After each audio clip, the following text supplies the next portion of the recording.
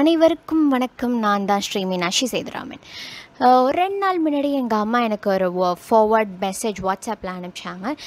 நான் அப்போ கிளாஸில் இருந்துகிட்டு இருந்தனால பார்க்கல. நான் கிளாஸ் முடிச்சுட்டு ரூம் விட்டு வெளில வந்தப்போ அம்மா ஹாலில் இருந்தாங்க. அம்மா பார்த்துட்டு நீ அந்த மெசேஜ் பார்த்தியா அப்படின்னு கேட்டாங்க. நான் பார்க்கலையா அப்படின்னு, சரி பாரு அப்படின்ட்டு அம்மா விட்டுட்டாங்க.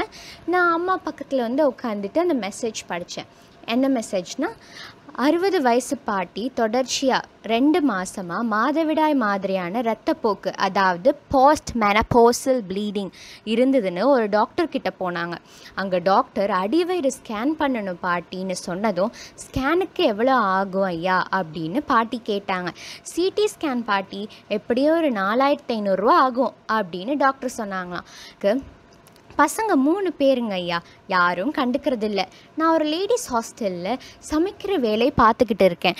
ஸ்கேனுக்கெலாம் அவ்வளோ செலவுலாம் பண்ண முடியாதுங்க ஐயான்னு பாட்டி சொன்னாங்க. சரி பாட்டி, நாளைக்கு இங்கே ஒரு காலையில் 9 மணிக்கெலாம் வந்துருங்கன்னு டாக்டர் சொல்லி பாட்டியை அனுப்பிச்சி வச்சுட்டாங்க. அடுத்த நாள் காலையில், பாட்டி ஸ்கேன் பண்ணிவிட்டு வந்துடுவோம் வாங்க அப்படின்னு டாக்டர் சொன்னாங்க. ஐயா காசு இல்லைங்க ஐயா அப்படின்னு பாட்டி அதிர்ச்சியாக சொன்னாங்க. அட பைக்கில் ஏறு பாட்டி அப்படின்னு டாக்டர் பாட்டியை நேராக புதுக்கோட்டையில் உள்ள மீனாட்சி ஸ்கேன் சென்டருக்கு கூட்டிகிட்டு போனாங்க.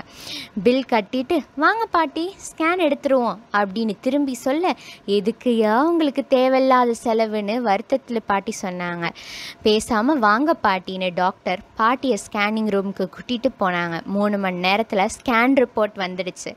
பாட்டிக்கு கர்ப்பப்பை புற்றுநோய் எப்படி சொல்கிறதுன்னு தெரியாமல் தயங்கி சொன்னாங்க அந்த டாக்டர்.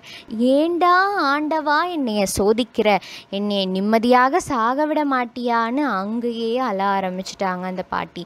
எப்படியோ தேத்தி அவங்கள அனுப்பிட்டு அடுத்த நாள் வர சொல்லி ஜிஹெச்க்கு கூட்டிகிட்டு போனாங்க டாக்டர். அங்கே எனக்கு தெரிஞ்ச ப்ரொஃபஸரிடம் அனைத்து விவரங்களையும் சொல்லிட்டேன், பார்த்துக்கலாம் அப்படின்னு சொன்னார்.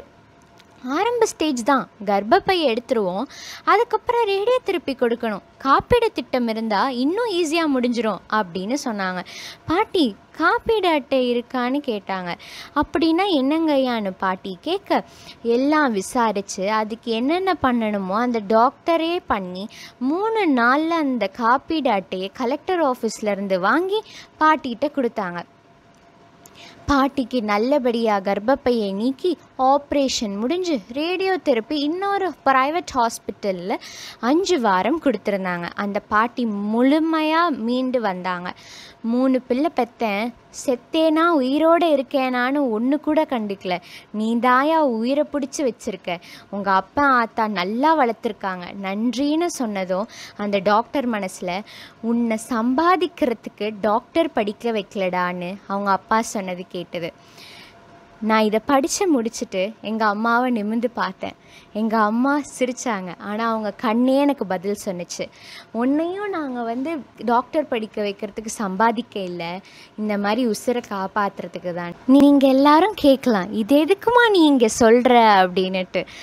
ஆனால் ஒவ்வொரு டாக்டர் வீட்லேயும் அவங்க அப்பா அம்மாவோ இல்லை வேறு யாராவது படிக்க வைக்கிறவங்களோ இந்த மாதிரி எண்ணத்தில் தான் படிக்க வைப்பாங்க. அந்த டாக்டர்ஸும் காப்பாற்றணுங்கிற எண்ணத்தில் தான் இப்போ எல்லோரும் வேலை செஞ்சிட்ருக்காங்க. இந்த மாதிரி ஒரு சிச்சுவேஷனில் அவங்க இல்லைன்னா நம்மளுக்கு பிடிச்சவங்க நம்ம கண்ணு முன்னாடி இருக்காங்க, நம்ம நல்லபடியாக இருக்கோம் அப்படின்னா அது ஒரு டாக்டர்னால தான். இந்த மாதிரி நேரத்தில் நம்மளுக்கு கடவுளே டாக்டர் தான். இந்த மாதிரி நேரத்தில் நம்மளுக்கு கடவுளே அந்த டாக்டர் தான். நம்ம உசுரை பிடிச்சி வச்சுருக்காங்க. நம்மளே மாதிரி மனுஷங்க தானே அந்த டாக்டர்ஸும். நம்ம வீட்டில் நமக்கு பிடிச்சவங்க நம்ம கூட இல்லைங்கிற கஷ்டம் எவ்வளோ இருக்குமோ, அவங்களுக்கு பிடிச்சவங்க அவங்க கூட இல்லையேன்னு கஷ்டமாக தானே இருக்கும். எல்லோரும் மாஸ்க் போட்டு வெளியில் போங்க, சானிடைசர் யூஸ் பண்ணுங்கள், சோஷியல் டிஸ்டன்சிங் மெயின்டைன் பண்ணுங்கள். கடைக்கு போகிறீங்கன்னா கொஞ்சம் தூரம் தள்ளியே நில்லுங்க. உங்களுக்கு கொரோனா இருக்காது, இருக்கவும் வேண்டாம். ஆனால் உங்களுக்கோ இல்லை வேறு யாருக்கோ கொரோனா இருந்து நீங்கள் அந்த கடையில் ஜாமான் வாங்குறப்ப நீங்கள் எல்லாம் ஒட்டி நின்றுட்டு இருந்தீங்கன்னா அந்த கடையில் உள்ள ஓனர், அந்த கடையில் வேலை பார்க்குறவங்க, அப்படி அவங்க வீட்டுக்கு போகும்போது அவங்க ஃபேமிலி அப்படின்னு இந்த செயின் ஸ்ப்ரெட் ஆகிக்கிட்டே இருக்கும். நம்ம இந்த செயினை பிரேக் பண்ணுறதுக்காண்டி தான் டாக்டர்ஸ் ரொம்ப ஒர்க் பண்ணிகிட்ருக்காங்க. So stay safe, let's break the chain, take care, bye.